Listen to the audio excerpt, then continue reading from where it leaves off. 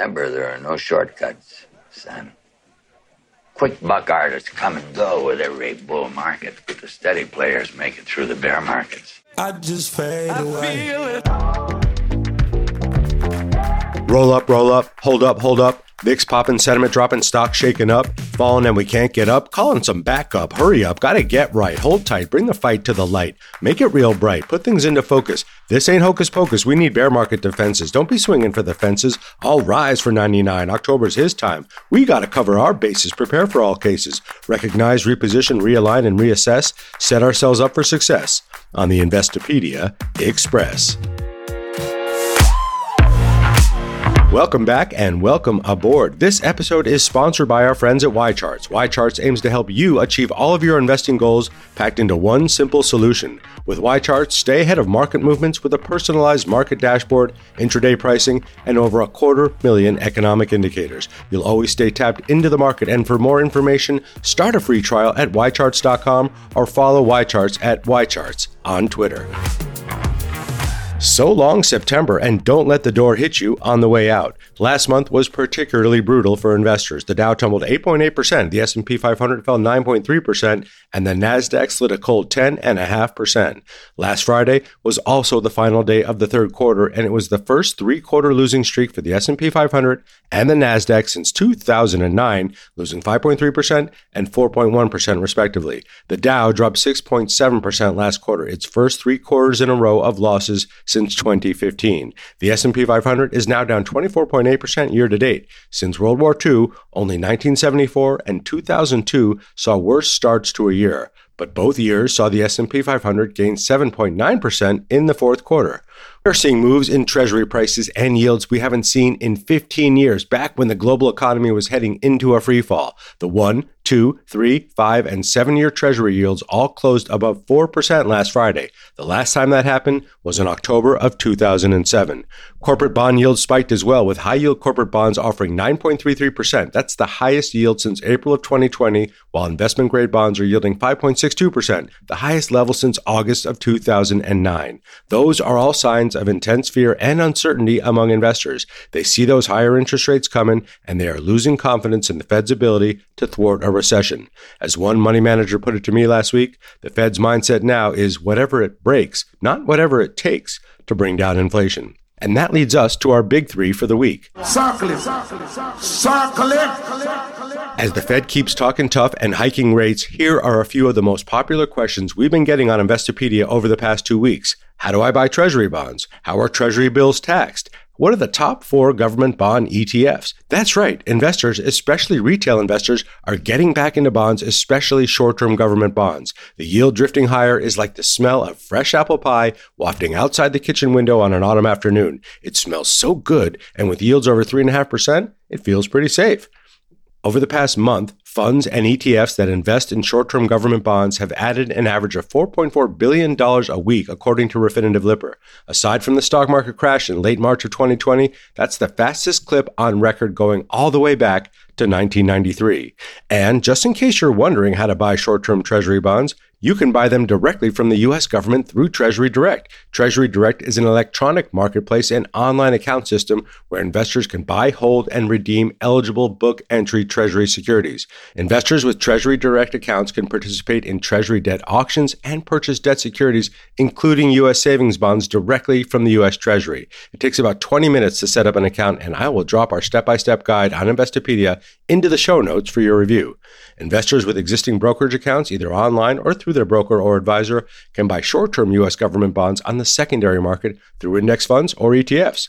The top short-term U.S. Treasury ETFs as measured by assets under management, according to YCharts, the iShares 1 to 3 year Treasury bond ETF, ticker SHY, S-H-Y, the Vanguard short-term Treasury ETF, ticker VGSH, and the Schwab short-term Treasury ETF, ticker SCHO. And that leads us to number 2. How about some good news? And this is brought to us by the month of October, my favorite month of the year, since my birthday falls in it, but I also love me some autumn leaves and a cozy sweater.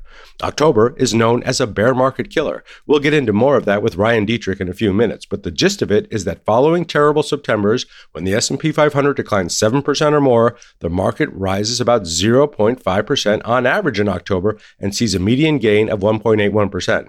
That's better than the averages for all Octobers. October is positive in years following an outside September loss 54.55% of the time versus 57.45% of the time for all Octobers. In addition, the best October returns have historically occurred when the S&P 500 starts the month below its 200-day average, and that, my friends, is currently the case. Now, we know that past performance guarantees absolutely nothing, and we shouldn't build our investing strategies around monthly patterns alone. And to be sure, some of the darkest days in the market have occurred in October, which gives my favorite month its own term page on Investopedia. The October effect. There was the Panic of 1907, Black Tuesday in 1929, Black Thursday in 1929, Black Monday in 1929, and Black Monday in 1987. Those were terrifying days that happened to fall in the 10th month of the year. But it's also important to remember that October is also the last month of the worst 6 months of the year on average. The returns from November to April are historically much stronger. Investors will be put to the test this month with third quarter earnings reports and waves of uncertainty crashing all over the planet. And number 3, how are you feeling? I'm kind of worried, I'll admit it. And according to Investopedia's most recent investor sentiment survey of our daily newsletter readers and some of our listeners, you are too. In fact, you're as worried as you've been since late March of 2020. We started this survey in early 2020, so we've had our finger on the pulse of investor sentiment throughout this wild ride. And here are some of the latest results from our most recent survey. Over 20% are very worried about the market. That's the highest level of concern since May of 2021. 47% expect further losses of at least 5% or more in the next 6 months. Only 10% are expecting gains of 5% or more, and 63% say they're just waiting it out, while 15% say they're selling stocks at a loss. That hurts. What is everybody worried about? Inflation, recession, and rising interest rates, the hydra of economic forces that have been chasing us around all year. And why are investors investing less? Well, the top choice was fears that the market will fall more, followed by worries about a recession, and folks say they have less to invest due to inflation. And 19% said they're contributing to an emergency cash fund. We like to see that. And then we asked this question, and we've been asking this for several months. What would you do with an extra $10,000? Cash savings was the most popular choice for the first time since we started asking that question, followed by buying individual stocks, buying index funds, and paying down debt. And Investopedia readers are not alone. Just about every other investing sentiment survey is flashing the same warning sirens. The American Association of Individual Investors weekly sentiment survey shows bears outweigh bulls 3-1. Last week's bullish sentiment ranks among the 50th lowest in the survey's history. Optimism is below its historical average of 38% for the 45th consecutive week they've been doing that survey, and they've been doing that survey for a very long time. And these surveys, though, they can be contrarian indicators. The lower the sentiment, the more likely markets might rebound. At least that's how it used to work. It's like that old saying, it's always darkest before the light. The problem is that we just don't know if we're fearful enough. The average bear market drop is 34% and lasts 290 days. There's room and time for more declines. But if you're in for the long term, take the opportunity to make sure your portfolio is set up to withstand more pain, but it's positioned for a rebound when the time comes. This bear market is also leaving some bargains in its wake, so it's a great time to make a shopping list and dollar cost average your way in if you have the time and money to do so. You can also just do nothing. Just stay the course and wait it out. Let's get set up for the week ahead, and it starts with an emergency closed-door meeting called by the U.S. Federal Reserve for Monday. We're still waiting on details about what it's all about, but it might have something to do with Credit Suisse. Shares of the European Investment Bank plunged nearly 10% this morning after the Financial Times reported the Swiss bank's executives are in talks with its major investors to reassure them amid rising concerns over its financial health. The Fed may be circling the wagons to make sure Credit Suisse's problems do not spread throughout the global financial system and create a Lehman Brothers type moment. Beyond that, the jobs market is in full focus this week. We'll get the August job openings and labor turnover survey on Wednesday, the JOLTS report, private sector payrolls from ADP on Thursday, and weekly jobless claims on Thursday as well. And then on Friday, the September non-farm payrolls report. For September, economists expect around 250,000 job gains, according to FactSet, which will be down from the the 315,000 jobs added in August. An increase of 250,000 would be the smallest gain since December of 2020, when employment shrank by 115,000 jobs. Remember, the strength of the U.S. labor market is one of the lonely bright lights the Fed has been pointing to as a sign of strength in the U.S. economy. The unemployment rate at 3.7% is right in the Fed's sweet spot for maximum employment, one of its key mandates, along with price stability. Prices, though, are anything but stable, with the PCE, or Personal Consumption Expenditures Index, clocking in at a 7.4% annualized rate in September. Consumers keep spending, though, as consumer spending ticked up 0.1% last month. The OPEC Plus group will meet this Wednesday to consider cutting output. Early reports are that the group, which includes Russia, will consider cutting output by more than 1 million barrels per day. That's a big change in tune from just a few months ago, when $125 a barrel oil was causing some drum banging over supply increases. Crude oil prices have fallen 40% from their March highs as traders bet on a global slowdown. A few earnings reports to peep this week, including Levi Strauss, food giant Conagra, Constellation Brands, and Tilray. We'll also get a better sense of the damage and cost left in the wake of Hurricane Ian's destruction last week. Electricity for around 2.5 million customers in Florida was knocked offline, while personnel were evacuated from 14 Gulf Coast rigs, halting about 11% of the region's oil output. Economic losses in the area may exceed $45 billion if current forecasts come to pass, which would make Ian the 8th costliest U.S. hurricane. We know the stats, we know the issues, we know we have to have perspective when we are in bear markets, but it still doesn't make it any easier on our psyches as investors. Our flight or fight instincts are raging right now as we contemplate the prospect of more losses, a recession, a long and painful bear market, and all the nastiness that comes with it. You know what I do when I feel this way?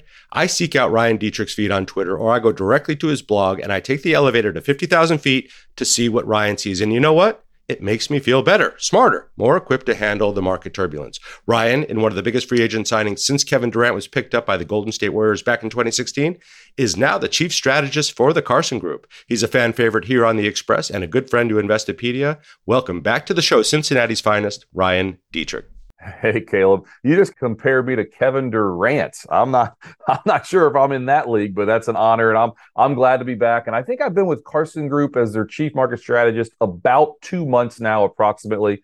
And I'll just say this: so they're a large RIA, almost a fintech company. We've got over 300 advisors, and you and I hung out last couple weeks ago in Vegas at one of our big conferences called Excel. I'm loving it. I think I'm in the place I should be, the RIA space, and I am having a blast. I'm just glad to be back with you, man. We're talking on the final day of the third quarter, thankfully, because it's been one of the worst quarters for stocks and bonds since 2020 and 2008, and the fourth worst three-quarter start to a year in the history of the stock market, Ryan. No big deal. You put out a great blog this week, 10 answers to questions about bear markets. We're going to link to it in the show notes, but I want to dig a little bit deeper with you on a few of those answers. Are you ready? I think so. Let's go. Let's give it a shot. Let's do it. You wrote it. So you asked this question: why shouldn't I sell everything right now? And I think a lot of investors are asking themselves that question. Now, we know, and we counsel folks here, you don't sell in the middle of a downturn or when things seem so desperate right now. That's not the right play. But for folks who are like, I just don't like the prospect 6, 12, 18 months out, what do you tell them? Yeah, well, I mean, that's the past, right? What's the market doing? It's looking forward is the first thing. Now, I'll put it like this, Caleb. I think I maybe talked about with you when I was on, last time, a while back. Midterm years historically aren't that great the first three quarters. Now, I get it. This quarter is worse than probably most people expected, including me this year so far. But again, a weak midterm is not out of the ordinary. What also isn't out of the ordinary is a pretty good bounce in a fourth quarter of a midterm year. October is the best month of the year during a midterm year. And oh, by the way, when September gets killed, like it is this year, October actually does even better. So another thing I think about October, just for listeners and people following history, October is called a bear market killer. You look at history, 74, 2002, 2011, 94, 98. There have been a bunch of big bottoms, if you will, bear market killers in a month of October.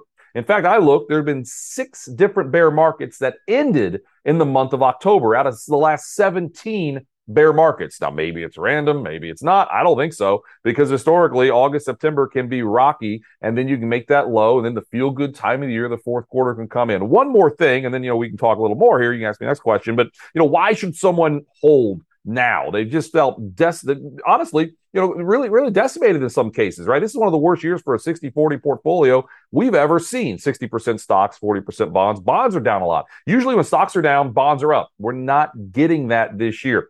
But you just look at things like market sentiment, right? Put to call ratios are finally starting to get the levels we've seen at major lows. The AAII sentiment poll had 60% bears 2 weeks in a row for the first time in history. And then other sentiment polls, whatever, they're out there.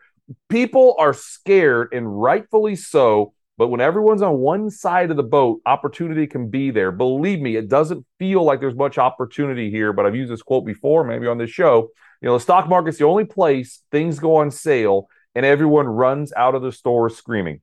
For longer-term investors, there are some incredible companies that are on sale. Doesn't mean the lows are in, but are on sale that 1, 3, 5 years from now, this is probably going to be an opportunity, and it's going to help people reach their long-term investment goals by not panicking here, but using it as an opportunity. It's not like, Brian, that means that we should go back to the recipe that was working for us the past 10 or 15 years, because we were in a very low interest rate environment. We had this incredible run of great growth tech stocks, mega cap tech stocks. Some of that may work, but you got to look and think a little bit differently about where we are in terms of the economy right now, what the projection is going forward. So it's not like the old recipe is going to work this time around. Am I correct on that? No, you're right. I mean, that's one of the things. I mean, I share a lot of stats and figures, and sometimes I just share them because I think they're interesting. Doesn't even mean I think it's interesting, so I share it, kind of thinking out loud sometimes on social media. And one of the number one replies is, yeah, but, the four most dangerous words, right? This time is different. So said Sir John Templeton. But it kind of is, because the Fed is aggressively hiking, and it's not just the Fed. It's all around the globe, excluding China and excluding Japan. So there's clearly the punch bowl, you could say, has been taken away. Now, I'll just say this about the Fed. I'm not a Fed basher or Fed apologist. I like to think I'm, just kind of looking down the middle here. In June of 21, the Fed, when you look at their dot plots, right, they were looking at like maybe one hike this year, okay? One hike. That was in June of 21. We've had the most aggressive rate hiking that we've ever seen so far this year, fastest to, up over 3% ever. So the Fed's not perfect. Now the Fed's all hawkish, all right? We get it. Even Kashkari, the biggest dove who was almost like making fun of the idea there could be inflation this time 2 years ago, now he's buying in.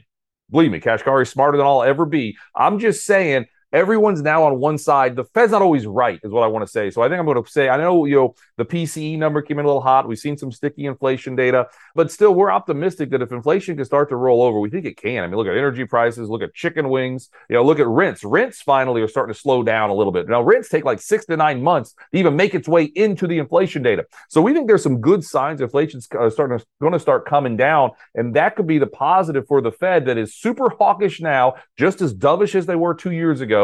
Or maybe let's call it about a year ago, I guess is what I should say, a year and a half ago or so. And the bottom line is that, I guess, is November. It was about a year ago. November is when the Fed finally turned around and became a little more hawkish. And anyway, and then we all know what happened since then. But I just don't think the Fed is as perfect as people think. So believe me, the market's the market. The market's what matters when you get your statements. I get that. We get that. But the Fed very well could change their tune this time 6 months from now if inflation comes back, and that's our base case. Different story, different narrative, different continent, but we just saw the Bank of England change its tune, maybe after a policy goof, deciding that they were going to become a buyer of bonds again after they had a big rout in their bond market, given the announcements from the Truss administration. But is there a moral hazard out there? And I think a lot of people argue that there may be, may not be, where if things do get much worse, the Fed is going to reverse course just so the capital markets don't melt down like they did back in 2007, 2008. Do they have to come to the rescue? I think they might have to. I mean, their job is price stability, right? I mean, we're seeing some of the most volatile prices we've ever seen. So they might kind of have to do something there. And it doesn't mean they're going to start immediately cutting rates, I don't think. I mean, they can do some different things. Operation Twist way back in the day, no one quite saw that coming. Maybe they've got something in their toolbook that they could dust off if that needs to happen. But I'll tell you, believe me, the economy, I mean, someone who just kind of bought a house, the housing market is changing, right? You could argue the housing market's in a recession, what we're seeing. Manufacturing's teetering with the recession. Services numbers haven't been all that great. But then you've got employment strong, you got industrial production strong, and honestly, the consumer, as bad as things are, still out there spending money and still pretty healthy. So we do not see a recession. Now, here's I'm going to put a bow on this. I like, believe me, the inverted yield curve, the last 8 recessions all had an inverted yield curve ahead of time. Sometimes it took a couple of years for that recession. So sure, the Kevin Durant thing, the shot clock has started here on a potential recession. I mean, it's tomorrow, but look at credit spreads, investment grade corporates, high yield, some of those things, they're not blowing out. I mean, I'm honestly surprised they're not blowing out. They're not blowing out. The credit markets are still fairly calm. Believe me, they're a little yellow, maybe not quite red, but they're not seeing a major monster under the bed, which is kind of shocking to me, but it is what it is. And one final comment here. You mentioned bear markets, right? Yeah, down about 30% on average. But if you don't have a recession, all right, the average pullback in a non-recessionary bear market is 24%. Time of recording this, we pulled back about 24%. There could be a little more pain, I'm aware, but it'd be very, very rare if we don't have a recession to see a 30% bear market. It's happened once in 87 when you had a very stretched rubber band up 40% for the year in August. Oh, and by the way, remember sentiment? We had the least number of bears in history in the AAII poll I cited earlier in August of 87. Now we've got like the most bears in history 2 weeks in a row. So think about that when you think about sentiment. And think about the fact that 87 or 2008, we've come a long way since then. There's so much information. So investors are constantly hearing the drumbeat around recessions, bear markets. And I think that contributes to the psychology. But you are the chief strategist for Carson Group. Carson Group has a huge network of registered investment advisors across the country that are dealing with individual investors like me. So a lot of them have taken money out of the market or put it somewhere safe, whether it's the dollar, whether it's treasuries, whether it's somewhere under the mattress. Do you get the sense that a lot of the clients in the Carson network want to put money back to work, but they're just waiting for the fat pitch? Probably a good point there, and that's true. I mean, I think it's not too different than what a lot of people are seeing, right? We're seeing this, and what's the fat pitch? I mean, that's the big question. I guess you could say the fat pitch is if inflation really starts to roll over and the Fed can become a little bit more dovish. That could be what we want to see. But again, you mentioned the dollar. I mean, my goodness, if you ask me what's the biggest surprise this year, I guess I probably wouldn't have assumed stocks would be this weak. But I'll tell you, the dollar strength is the one thing, right? This is the best year the dollar has ever had. 97 was the other year the dollar was kind of in this ballpark, and that was Asian contagion and some major problems. Now, stocks did okay in 97, but they started to get pretty volatile. So there's definitely some scenarios, with the dollar being surprising. But at the same time, what we're trying to stress to our partners and our advisors is this. This is cliche, and I know, but it's a marathon, not a sprint, right? If you're going to sell right now to get out and go into gold or go into the dollar or go into cash,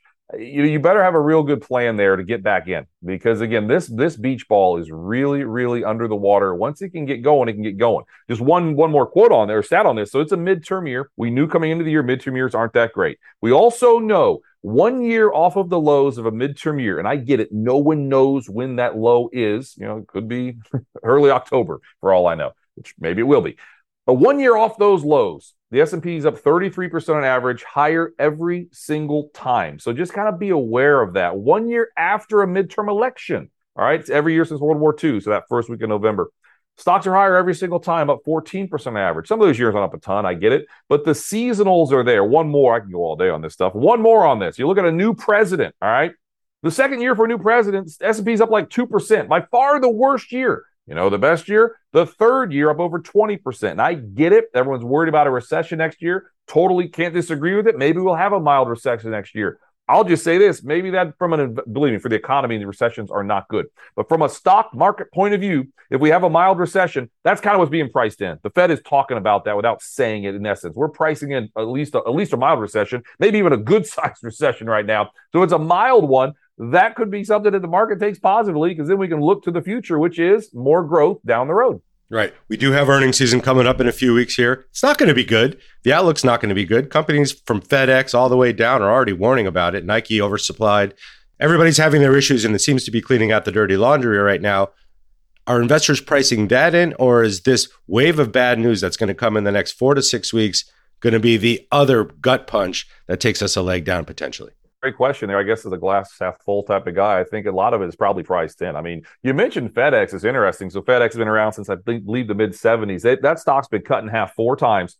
Every time there was a recession. Their stock was just cut in half again. Not a recommendation on FedEx, but just something to be aware of. But then, is it company specific? Is it not? UPS hasn't had the same issues that FedEx has. So believe me, there's different ways to look at it. But going back to earnings here, we've absolutely seen some earnings estimates cut. But earnings estimates for this year, 2022, are exactly right now where they were at the start of the year. We had earnings estimates go up early in the year, and now they're coming back down a little bit. So it's not like we had this major shift in views on earnings. But again, what corporate America's got to say will be interesting. And like always, there'll be some winners and some losers, some big blowups and successes when it comes to earnings season. But we're still pretty optimistic the consumer is still quite healthy here. Let's get to the future, because I love looking at the future with you. What happens once the bear market is over? We don't know when it's going to happen, but typically good things are on the other side of these. Well, that's right. The Dow's been trading since I think it's May 24th. 1896. The Dow has come back to a new high every time. We don't think this time is going to be much different. But the way we're positioning our portfolios for our advisors at Carson Group on the investment team is this. We like value over growth still. We still see some issues with growth, a little overvalued. There could be a slip up with growth earnings, actually, in our opinion, technology specifically. So we kind of have a two-pronged approach. Yes, we still like some of the defensive areas, utilities and staples, because who knows what's going to happen. But I'll tell you, on the other side of things, your industrials and energy, those are some nice groups we think they can do well if the economy can kind of come out of this and start to grow and the bear market ends. So we're overweight value. And I'll tell you also just U.S. In our tactical models, we are more even weight as it comes to stocks. But when we look around the globe in our tactical models, we're overweight U.S. relative to developed international, relative to emerging markets. Some of those same concerns, new relative lows coming in. It's like catching a falling knife. Been doing it for like 20 years now. So we still think the U.S. is the place to be, and we'd still side with value here over the next 12 months, kind of with that two-pronged approach. You touched on it earlier, but let's button it up a little bit. Is the Fed going to break something here? They don't seem afraid to do it. They've warned of pain coming ahead. They know what higher interest rates mean for households, especially lower income households, but they also know how bad inflation is for lower income households too. But are they going to break something here, or do you think it's going to be a hard landing, but are we going to have some broken bones? Might break a leg on the way down, I guess you could say, but hopefully we survive it. And I'll put it like this. The Fed, what usually happens, right?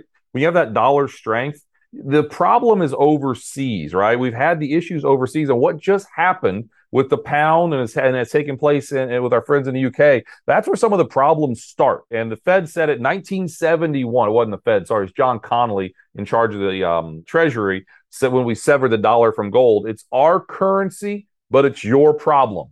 That's been the Fed's opinion and the U.S. opinion about debt and our currency for a very long time. So we're kind of upsetting the apple cart overseas right now with what's going on with potentially some of our policy. But I think we're still optimistic the Fed does not want to repeat 2008, and maybe they can take the foot off the gas a little bit.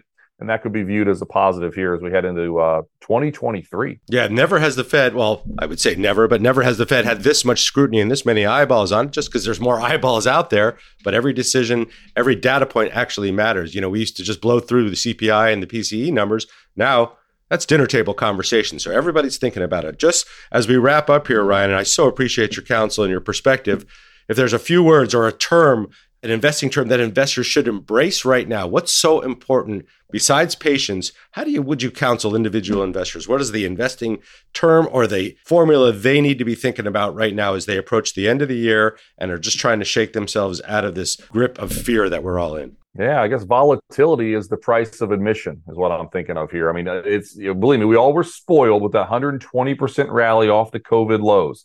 But markets don't always go up. They don't always go down either, right? These things, they take time. And when you have a rally like that, you can have some correction and use it as an opportunity to reach your long-term goals. And the other thing, have a plan in place before it happens. Eisenhower said plans are useless, but planning is everything. Have a plan. If we start to rally here, don't let the market just go away from you, right? There could be more of a rally. And if there's more weakness, what are you going to do? Don't react in the moment. Have that plan in place ahead of time. And that's easier said than done, I'll admit. But again, if you do it, things will be a lot easier for you. I couldn't agree more. And I've been through enough of these to know that what it starts to smell like when things are changing, you got to have that plan in place. And you're so good at counseling investors on that, and some great advice coming out of the Carson Group in general. Ryan Detrick, I feel better. I'm so glad we got to talk and share your perspective with our listeners. So good to see you, my friend, and congrats on the new job, and welcome back to Cincinnati. Thank you very much. I feel better too, because the Bengals started 0-2. Now we're 2-2. We're over the Super Bowl hangover. Now let's hope the stock market can get over the hangover and start following the lead with Joe Burrow. Here's to a winning season, and so good to see you, my friend. Thanks for joining the Express. Thank you.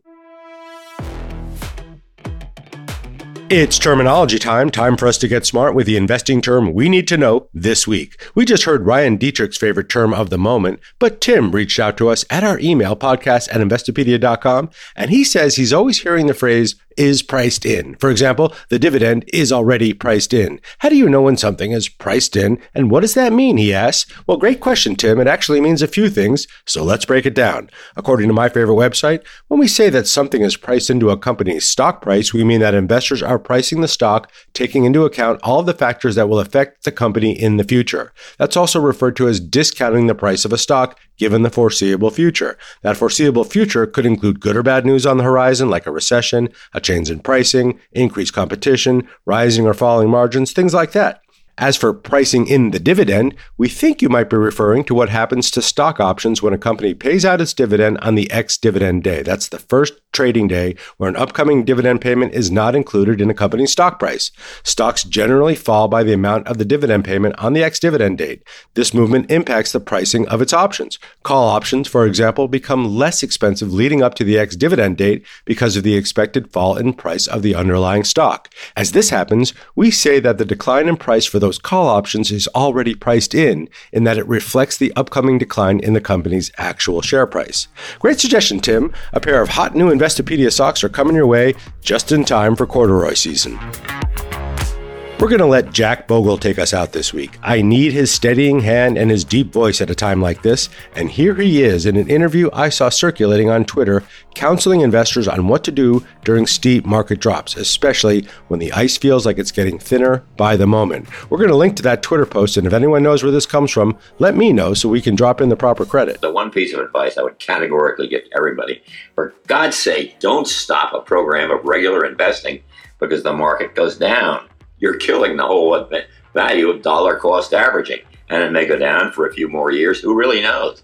But so much the better when you're putting money in every month, because it will come back. I think we're in a little dangerous territory now, as I tell people. But the 25% drop, 35% drop is easily possible. It's always possible, just because markets are markets. So I think the questioner is right to say, what should I do? And I guess the answer generally is, don't do something, just stand there. We can stand there and do nothing. I love it. Special thanks to Ryan Detrick for climbing back aboard the Express with us this week. He always brings the proper perspective. And thanks again to YCharts for sponsoring this episode of the Express. If you chart like we chart, check out YCharts. We use them in our newsletters, and their research is top-notch as well. We'll post a transcript to our conversation with Ryan and all the reports we cited in the show notes, which you can find wherever you listen to this podcast and on investopedia.com/The Express Podcast. Let's go, October. We got this, and we'll talk again a little further on down the line.